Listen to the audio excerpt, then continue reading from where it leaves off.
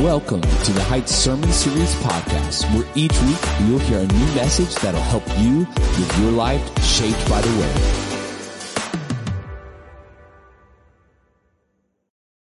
Well, and good morning and Merry Christmas.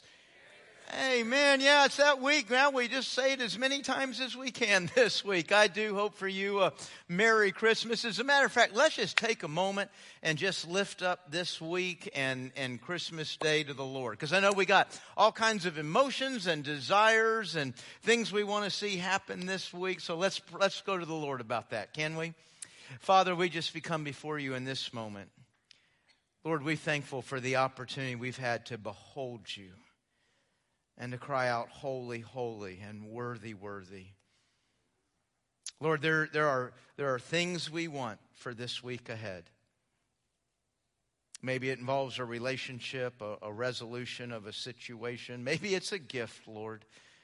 Father, as we walk through this week, I pray in every relationship. I pray in the gifts. I pray at the dinner table. I pray we behold you. And in all things we cry, holy, holy, holy. I pray that in everything we do and everything we're a part of this week, we're acknowledging you and enjoying you and beholding our answer, beholding our Savior, beholding our King. And Lord, there's no doubt going into this week, some of us are carrying some difficult situations. Oh Lord, I pray in the very heart of those difficulties, we'll see your goodness and your worthiness, and we'll cry holy. Lord, I do pray your peace, your presence fills our lives, fills our homes, and before us is a wonderful week with many of the things we hope makes it wonderful, but most of all, God, that we have you. May there be nothing more wonderful in our lives than that we have beheld the child. And it's in Jesus' name that we pray. Amen. Amen. Well, again, I do hope for you a great Christmas week. And if you're here and around, I hope you can join us for our Christmas Eve services on Friday. We have 3:30 and 5 o'clock. And like always, Karen will have something for the kids. And we'll just have a great time together. That's one of our favorite traditions here at the Heights. It's about a 50-minute service. So I know Christmas Eve is busy. People are coming in and out. And you've got places to be and traditions to hold, but hopefully you can fit 50 minutes in there and join us as we celebrate the birth of our Savior on that day. You know, as we come into Christmas week, for me, that's always a reminder of something special in my life, which this year just happens to be on Sunday. This Sunday, today is Karen and I's anniversary, so I need to wish her a happy anniversary. We've been married, yeah. We've been married 34 years now. It was, almost 40 years ago. She was at an all-girls school, and I was at an all-boys school. But I somehow made a way over to the girls' school parking lot and asked her if she wanted a ride home. And here we are today. So it was a pretty good ride home. But we're sure excited. And y'all wish her a happy anniversary. I don't know if you congratulate her or condolences, or I'm pretty sure some level of hazard pay comes with being with me, but we're sure excited to be able to celebrate that today. You know, thinking about Karen and I back in Houston, that's where we grew up. And prior to being married, when I was growing up in Houston, there was a donut shop that was on like my normal traffic pattern or my family's normal. We drove by it all the time. That's what I'm trying to say. It was a Shipley's. They're not known out here. It's very similar to a Krispy Kreme, okay? It's magical. It's straight from heaven.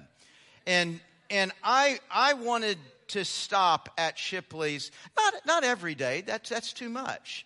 But why not every other day? It seems right and good. But my mom and dad were not the biggest donut eaters in the world. And so not only did we not stop every day, we didn't stop every other day. I don't remember when we stopped. It felt like we never stopped. And so somewhere along the way, do y'all have like thoughts you remember having as a kid and they stick with you forever? So here's a thought I had. I think I was like 9 or 10 years old. And I had this thought. When I grow up, I'm going to get a car. I'm going to Shipley's Donuts. That was my entire standard of growing up. Very low standards of what I wanted in my life. But because when you grow up, you're a big person and big people get to do what they want, right? And boy, are the little ones in for a surprise.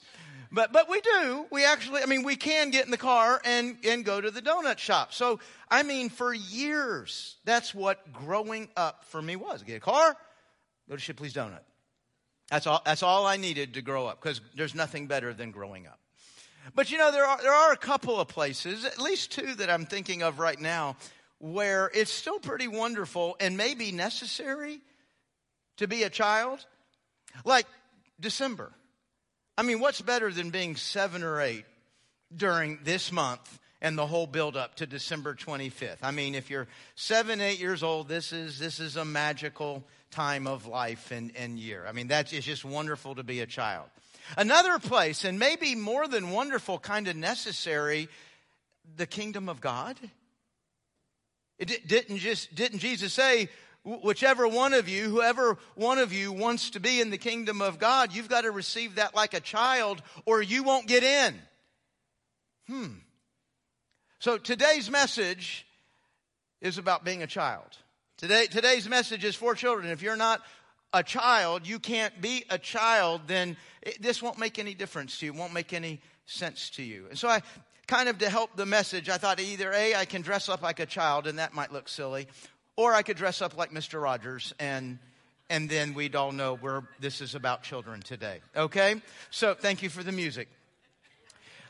Today we're gonna look at 8-day-old Jesus. We're concluding our 6-week series in Christmas at Luke's. I wouldn't say we've done a deep dive, but we've done right ever is before a deep dive. We've spent 6 weeks now in a little almost 2 chapters, and today that brings us to 8-day-old Jesus and a couple of other children, Simeon and Anna. Let's look at them. Luke chapter 2. And I'm going to begin in verse 21. Luke 2, verse 21. And it says there, and at the end of 8 days, when that's Jesus, when he was circumcised, he was called Jesus, the name given by the angel before he was conceived in the womb. And when the time came for their purification according to the law of Moses, they brought him up to Jerusalem to present him to the Lord, as is written in the law of the Lord. Every male who first opens the womb shall be called holy to the Lord, and to offer a sacrifice according to what is said in the law of the Lord, a pair of turtle doves or 2 young pigeons. Now there was a man in Jerusalem whose name was Simeon, and this man was righteous and devout, waiting for the consolation of Israel, and the Holy Spirit was upon him. And it had been revealed to him by the Holy Spirit that he would not see death before he had seen the Lord's Christ. And he came in the Spirit and into the temple. And when the parents brought in the child Jesus to do for him according to the custom of the law, he took him up in his arms and he blessed God. And he said, Lord, you're now letting your servant depart in peace, according to your word. For my eyes have seen your salvation, that you have prepared in the presence of all peoples, a light for revelation to the Gentiles and for glory to your people Israel. And his father and his mother marveled at what was said about him. And Simeon blessed them, and he said to Mary, his mother, behold, this child is appointed for the fall and the rising of many in Israel, and for a sign that is opposed. And a sword will pierce through your own soul also. Boy, that's a word of prophecy right there, isn't it? It appears that Simeon has some vision, some understanding of the cross, what's going to happen at it, that Mary will be there, and as Jesus is pierced, so will Mary, so that the thoughts from many hearts may be revealed. And there was a prophetess, Anna, the daughter of Phanuel of the tribe of Asher. She was advanced in years, having lived with her husband 7 years from when she was a virgin, and then as a widow until she was 84. She did not depart from the temple, worshiping with fasting and prayer night and day. And coming up at that very hour, she began to give thanks to God and to speak of him to all who were waiting for the redemption of Jerusalem. And when they had performed everything according to the law of the Lord, they returned to Galilee, to their own town, of Nazareth. So, yeah, Anna and Simeon aren't quite children, not like probably you thought of when I said a couple of other kids, Anna and Simeon. Not only are they not children, they're old. They're a lot of old. They're real old. But we'll come back to them in just a moment. You know, what I want to do here, just for a second, these first few verses we read, the first 2, 3, 4 verses, I kind of want to look at those just by the last line that I read there in verse 39. Just that phrase, when they had performed everything according to the law. You know, all throughout history, and I think across cultures, there's a pretty common idea that rules are for you. Rules are for common people, little people. Rules are for the masses. But rules aren't for the rich and powerful, are they? Rich and powerful kind of have a way of, you know, working their way around. Rules just don't apply to them. And in our culture, that means they've got money, they've got power, they've got attorneys, and they've got accountants. So they can just kind of navigate through the rules. Doesn't apply to them like it does you and me. And what I want us to notice here, folks, is that the most powerful being in the universe, the richest person in the universe, is doing everything that needs to be done. Now somebody could say, well, now wait a minute, time out. I mean, I get it. Little baby Jesus is God. But it's not Jesus who's doing this. It's not God who's doing this. It's Mary and Joseph. But what have we seen in Luke 1 and 2? What if you were to also go to Matthew 1 and 2, where the Christmas story is also told? What you see is two people who are doing everything that God says to do. Who are following everything like God says, do this next. I actually believe, I think they would have done it without him saying it, but I think he actually communicated, yes, even my son, even the Son of God, I want you to do this. I want you to do all that is required. And you know, here we are meeting baby Jesus. We can fast forward and meet adult Jesus. And one of adult Jesus' first interactions is with John the Baptist. And he says, hey, John, I need you to baptize me. And John says what I think probably any of us would have said at that moment. Why would I baptize you? Shouldn't this be the other way around? Shouldn't you be baptizing me? And what is Jesus' response? Let's do all that's required. Let's make sure all righteousness is covered. You know what, folks? God doesn't have one way for you and then another way for himself. One way for you, and then one way for himself, and a couple of his favorites. I don't know why. I just think that's important to see. I think that's important to notice. So now let's get back to our kids here, Simeon and Anna, a couple of kids in the faith. Now when I call them that, and I know you know this, we're not calling them immature. We're not saying they haven't grown up yet. We're not saying, well, they're children. They just don't know a whole bunch. As a matter of fact, as I meet Simeon and Anna here, I'm kind of stunned by what they do know. I'm kind of stunned by the specificity of what they know about a baby. They know so much about this baby that they worship the child. That seems like a lot. I want to know, how did you know what you know about this baby? And of course, I asked that question. Well, I mean, the passage told us how they know. It said the Holy Spirit revealed it to them. Now, I think this is wrong for me to say, but I'm just not satisfied with that answer. I want to know more of what that looked like. I want to know what that sounded like. How did you get, Simeon, this kind of detail? I mean, like God speak and you're taking dictation. How did you get the specifics of what you're saying about this baby? Because it is specific. He's not just saying, hey, your baby's going to grow up to be great. Hey, your baby is going to grow up and we're going to find out he's God. He's not making any general statements like that. Very specific, even really history-changing statements about a baby. How did you get that? Now, you know, as we learn a little bit about Anna and Simeon here, clearly these are two very godly people, right? Man, they're godly, they're devout, they obey the rules. These are the two people, you know, that when you come to church, you know, you just look at them and say, man, they're just better than me. Right? I mean, we all come to church and size people up, don't we? Yeah, sure we do, you know? Well, I'm better than them. But Gosh, I think that might be the real deal right there. I do. I've got people I look at and think, man, they're just better than me. And I think that's the kind of people we're looking at with Anna and Simeon. I think when they walked into the room, when they walked into the worship, there was just a respect. These two are the real deal. They're godly. They're faithful. And so when I find out, look how God used them in the story. Look how God used them in what He's doing. Man, He revealed. And you and I would say, well, of course, because they're just that kind of people. And we say that meaning I could never be that. We don't look at them as a challenge to how do I become like them. We look at that as as an excuse to not try, because I'll just never be that good. But this is why God revealed all this to them, because they're so good, right? Well, yes, but no.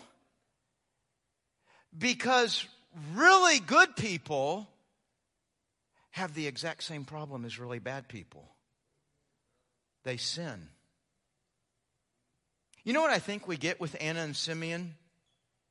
We get a picture of how an Old Testament person was saved. I like to say we get a before Jesus, faith in Jesus. They trusted in Jesus Christ. They trusted in God for their salvation. Now you say, where do you see all that? And how do you know all that? How is an Old Testament, when I say an Old Testament people are no different from you and me. When I say an Old Testament person, I'm just referring to somebody before Christ. Okay? And the Bible profoundly, clearly, significantly teaches that we're saved only by Jesus. Only by His name can a person be saved. Jesus taught, I am the way, the truth, and the life. Nobody before me, nobody after me, nobody out of the billions and billions of people born, nobody is going to see the Father. Nobody is going to have access to the Father without coming through me. I'm stunned by the people in our culture that call themselves Christians, that say I'm a follower of Christ, while at the same time believing there's a lot of ways to get into heaven. I chose Jesus. But there's good people in the world, and there's other religions and what. Hey, if you want to believe that, that's a choice you can make. But you're not a follower of Christ. Because at that point you are then rejecting who you call God and what He taught. Because He said, I am the only way to heaven. Very exclusive. Good news is it's open to everybody. There's absolutely nobody that cannot attain that way. Now, that teaching, that truth of Scripture, boy, that raises a lot of questions. I mean, if we're being honest, it makes us a little nervous, makes us a little bit, is that fair? And there's a variety of questions. And no, my message today is not about all those questions, but it is about one of them. Okay, well, if Jesus is the only way, what about all the people before Jesus who didn't know His name? Well, now we've got Anna and Simeon. Now, Anna and Simeon are right on the line, right? Okay, they're clearly seeing Jesus. They clearly now know His name. But the bulk of their life, the bulk of their faith, the bulk of their walk with God clearly happened without this baby being there. Clearly happened without them knowing the name Jesus. But they, no different than you and me, trusted in God for their salvation. They were not relying on themselves. And I can see that just by their posture in this chapter. They're waiting. They're waiting on God for an answer. They're waiting on God for salvation, which clearly means they didn't believe salvation was in them. Clearly means they were not depending on themselves. Oh, they're devout, they're religious, they're obeying rules, and they also know the sin that is in them. They weren't depending upon themselves. They weren't depending on the religion that they chose. They were depending upon God to send an answer. And when they beheld, we sang that this morning, oh, behold Him. When they beheld the child, they now knew the name. But do you realize, other than adding one word, Jesus, nothing about their faith changed. Nothing changed in their relationship with God. Nothing changed about what they knew about. They just now had a name to put with the answer that they were always depending upon God for.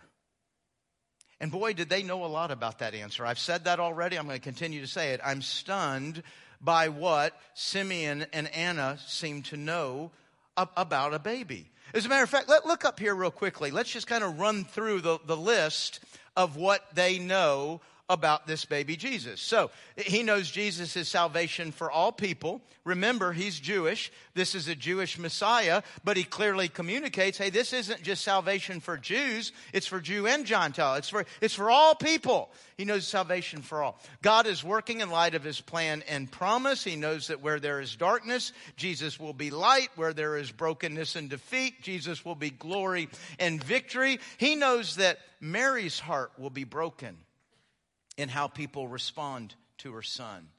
He knows that Judaism is going to divide on this child.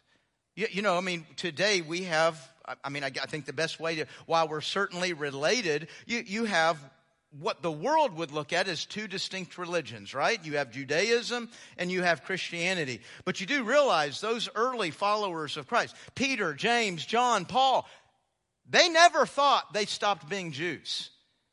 They came into this Jewish and they left it Jewish. They were following the Jewish Messiah. But in time, on this child, it would divide into what we now see as Judaism and Christianity. As a matter of fact, this whole idea of people rising and falling. Now, this is just my opinion. I'm not teaching that this is what the passage says. I'm just saying, to me, that's like the most important line there.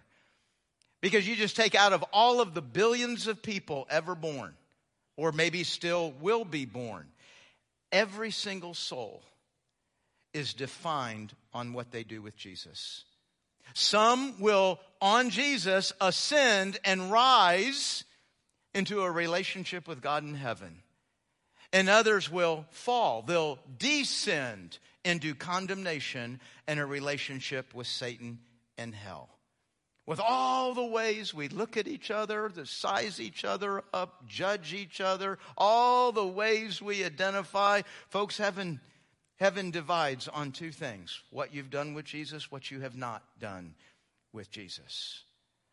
Boy, that just seems like a lot to know about a baby, doesn't it? That seems a lot to say about a baby. And that's why I know God, the Holy Spirit revealed it to him. But what did that look like? How did he know to write and say all these different things? What did that mean and look like? But you know, folks, as overwhelmed, as stunned as I am about what Simeon, what Anna knew about Jesus, I'm more stunned by what they didn't know about Jesus. Do you know they didn't know he'd walk on water? They didn't know he'd raise Lazarus from the dead. They didn't know he'd use a little boy's sack lunch and feed 10, 15,000 people. They didn't know, like, what would actually come out of his mouth, the things he would teach and say, like, the Father and I are one. I've got up there, don't know about the cross, don't know about the resurrection. I probably need to elaborate there a little bit. I think they probably did. I think just by the statement he made about Mary, right? So I think they have some concept of a sacrifice, of a crucifixion. I think they have a concept of a resurrection because there's Old Testament prophecy to that. But when I say they didn't know, they're not seeing it like you and I see it. They're not seeing it with the detail and understanding. They maybe don't know that he'll actually appear to over 500 people at different occasions and times and spread out over a region. They don't know all that. Now, folks, look at that list. Do you know what that represents? Proof. They know by what the Holy Spirit revealed. They know by what God said who the child was, what the child was going to be. But other than God saying it, they have no proof of that. And they don't seem to need it, do they? They don't seem to be looking for. Matter of fact, they run right on by proof and just get right on to praising God and living and acting in light of what they believe about who and what this child is. Isn't that what the faith of a child is? I just trust the one I love. You know, when I look at Anna and Simeon, I realize how closely related love and faith are. Two different words, two different things going on. But I think they just so profoundly love God that there's no life where they don't trust every word out of his mouth and then live in light of that. You know, when I say that, folks, I'm not trying to suggest that it's wrong to want proof, that it's wrong to want evidence, that it's, hey, I want to just help me connect the dots here. Help me understand this and why that. I actually think that's part of what it means to be created in the image of God. I don't believe we evolved from a cell. I believe God created me. He created me with a mind to think that thinks very distinctly than all the rest of creation. It's part of being made in His image. And with a thinking mind, we're going to ask questions. We're going to want to understand. We're going to want to see dots connected. So I don't think that it's a lack of faith of a child to want to see that. Here's what's the faith of a child? What are Anna and Simeon showing us? Is they accept the evidence. Think how much of humanity looks at the overwhelming, and I would add the word scientific. You know, we use the word scientific as if it's clear fact, right? If we're saying something is scientific, it's true because it's just a fact. You can just see that. Of course, what have we learned the last 2 years? And that's not just a COVID statement. There's a variety of places where we see science shifting gears, going in new directions, and it has nothing to do with anything they learned in a lab. Oh, they respond to pressure and voices and politics and attitudes just like the rest of us. I mean, they're not always doing... Okay, that's a whole other message. I'm sorry. It's Christmas. Stop it. Folks, you know, I've said a lot here. Our faith is based on evidence. There's nothing wrong with wanting that evidence. And when God gives evidence, we take steps of faith on that evidence. But when I don't have the faith of a child, when I don't love, then I actually think I have the ability to dismiss the evidence God's given. See, a child doesn't do that. You know what? Because of how smart I am and how spiritual I am and how really much more evolved than God I am, and I'm much more evolved than His Word, I can look at what God has said and done. I can look at how God has proved it and say, you know, that's not evidence. I reject that. I dismiss that evidence. That's not the faith of a child. That's the arrogance of a sinner. That's the arrogance of one who believes themselves to be God. So see, now I can judge God and the evidence He's given. Now, a whole nother direction we go. It's not just that I say none of God's evidence counts, but I can also look at God's evidence and say, okay, maybe I accept that evidence, but it's not the evidence I want. If I'm going to believe in you, I need to see you do and fill in the blank. By the way, we all kind of struggle with that, don't we? If I'm going to believe in you, I'm going to trust you, then this is what you need to do. Otherwise, I can dismiss you as being God and go back to my real problem that I think I'm God.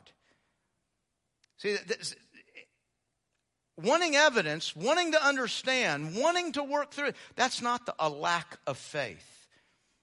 But when I look at the evidence and I look at God's Word, it is a step of faith, of trusting like a child, because I love Him, that what He says is right and what He says is good. You know, folks, you and I can be just like Anna and Simeon. We can be in the company. We can be a people that God wants to use in His story. And when I say just like Anna and Simeon, I don't mean that the goal is when I come to church, everybody says, well, they're just better than me. That's not the goal. But you and I can be just like Anna and Simeon. You say, how? We work on having the faith of a child. Folks, at no point in our Christian journey does it ever stop being about the faith of a child. I love what Simeon says here. He says, I can die now. Now, we all know, I don't think it takes any real explanation here. He's not saying that because he's discouraged with life, is he? That's not a death wish when he says that. He's saying, in beholding the name of the answer I've always depended on. I'm so full, I'm so complete, I'm so satisfied. I mean, if I die right now, all's good. If I die, listen, if I live for another 20 years, it's all gravy. It's all just extra. I don't need any of it. Now, is he saying I've got no problems in life? I've got no wants? If you live in a broken world, you have problems. If you live in a broken world, you've got wants, you've got desires, you want some things to change. I am confident Simeon did too.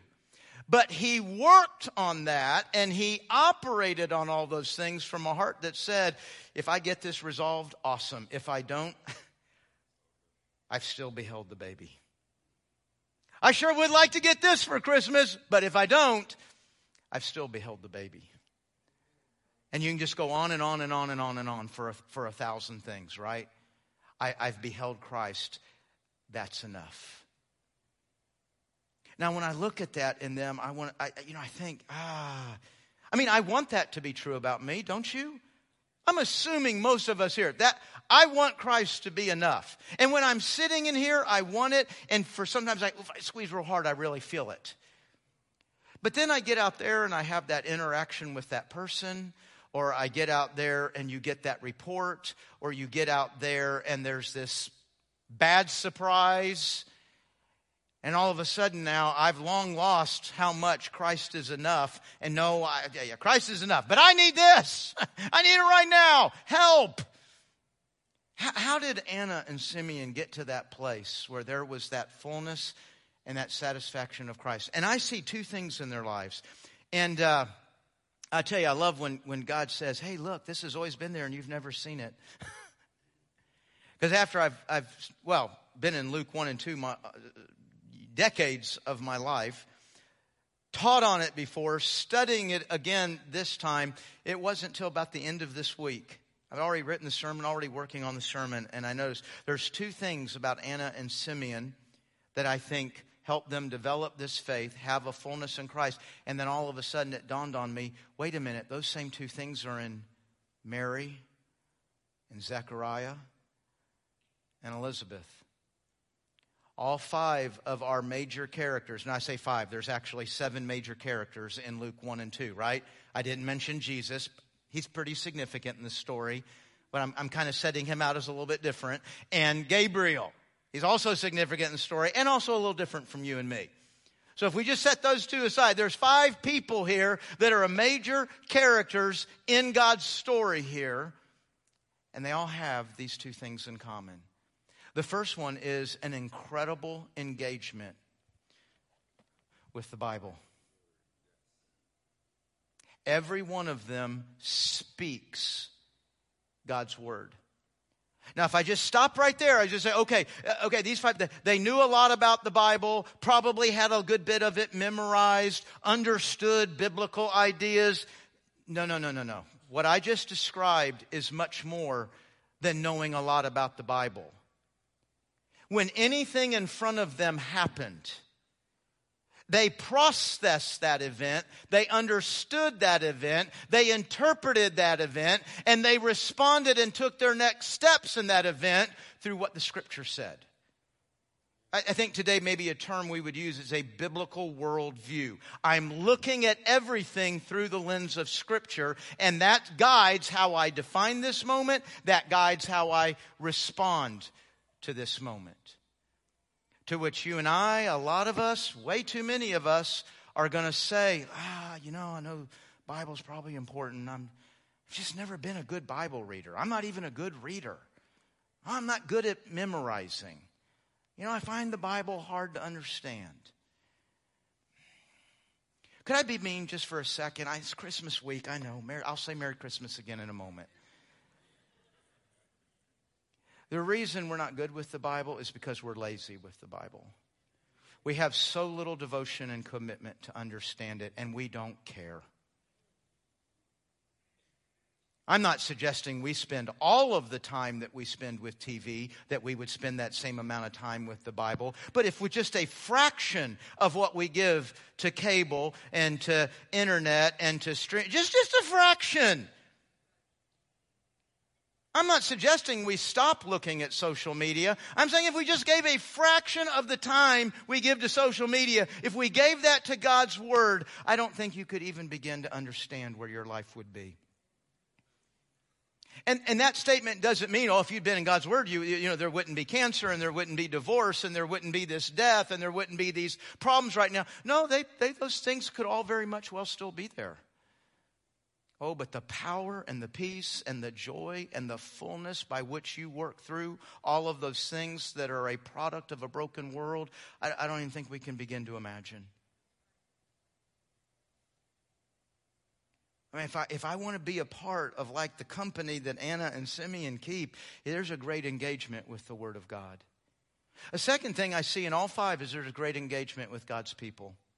God's people, God's house, God's work, however you want to define that. But when I look at any of these lives, that's where they are. Does that mean they never did anything else or went anywhere else? Well, now with Anna, that might be the case. That's kind of what it said about her, right?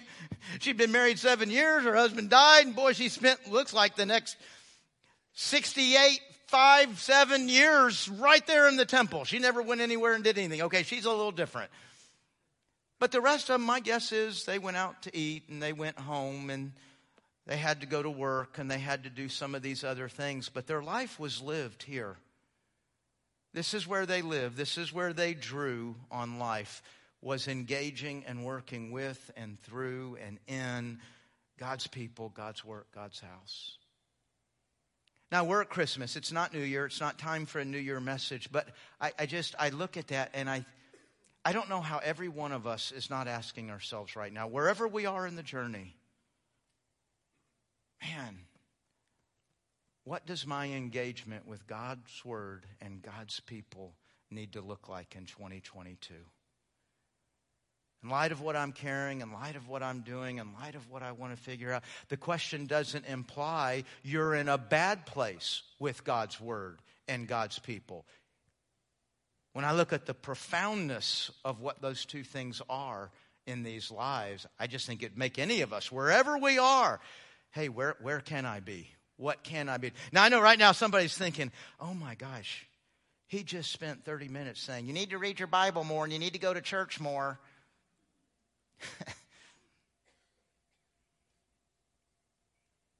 If you think all Anna and Simeon just showed us is you need to read your Bible more and you need to go to church more, then you've been asleep. Wake up.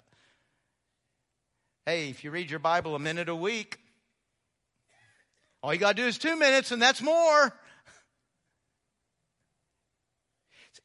It has nothing to do with more. I seriously doubt Anna and Simeon ever had the thought, I need to read the scriptures more, I need to go to church more. I doubt they ever had that thought. They just were so in love with God. And God in His Word said something to them about His Word and about His people. And that's where I want you to live life. And with the faith of a child, they said, okay, I don't need any more. And they did. You know, folks, what Anna and Simeon are showing us is not something that just a precious few saints, those weird people that just live in a place, they just walk 6 inches off the ground. None of the rest of us can really achieve that or do that. That's not what God shows us anywhere in the Bible.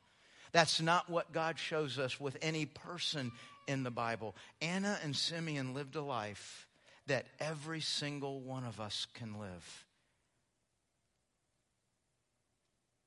if we wanted to. If we would take on the faith of a child, which means I'm going to take God at His word. I'm going to love His word. I'm going to love His people. I don't know what all that means. I don't know what all that's going to look like. But that's what 2022 is going to be about for me. And I'll just see if God's telling the truth. Amen? Let's pray. Father, just come before you in this moment. Gosh, just talking here for 30 minutes or more, and I still, sometimes I wonder, am I grasping what the faith of a child is?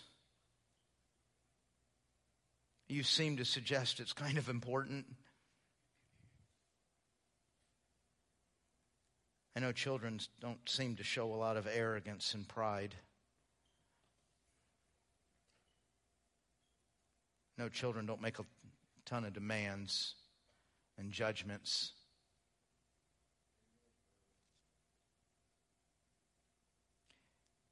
Father, I pray I would look at your word, and I pray I would look at your people, and I don't see a duty.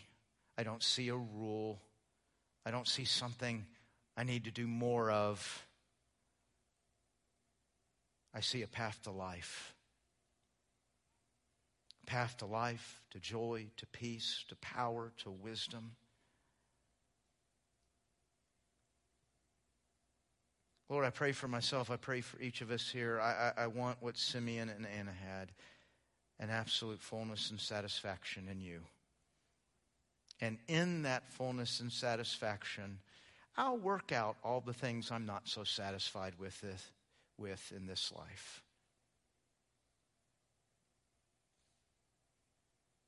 Holy Spirit, would you help me, and would you reveal to me just like you did Simeon and Anna?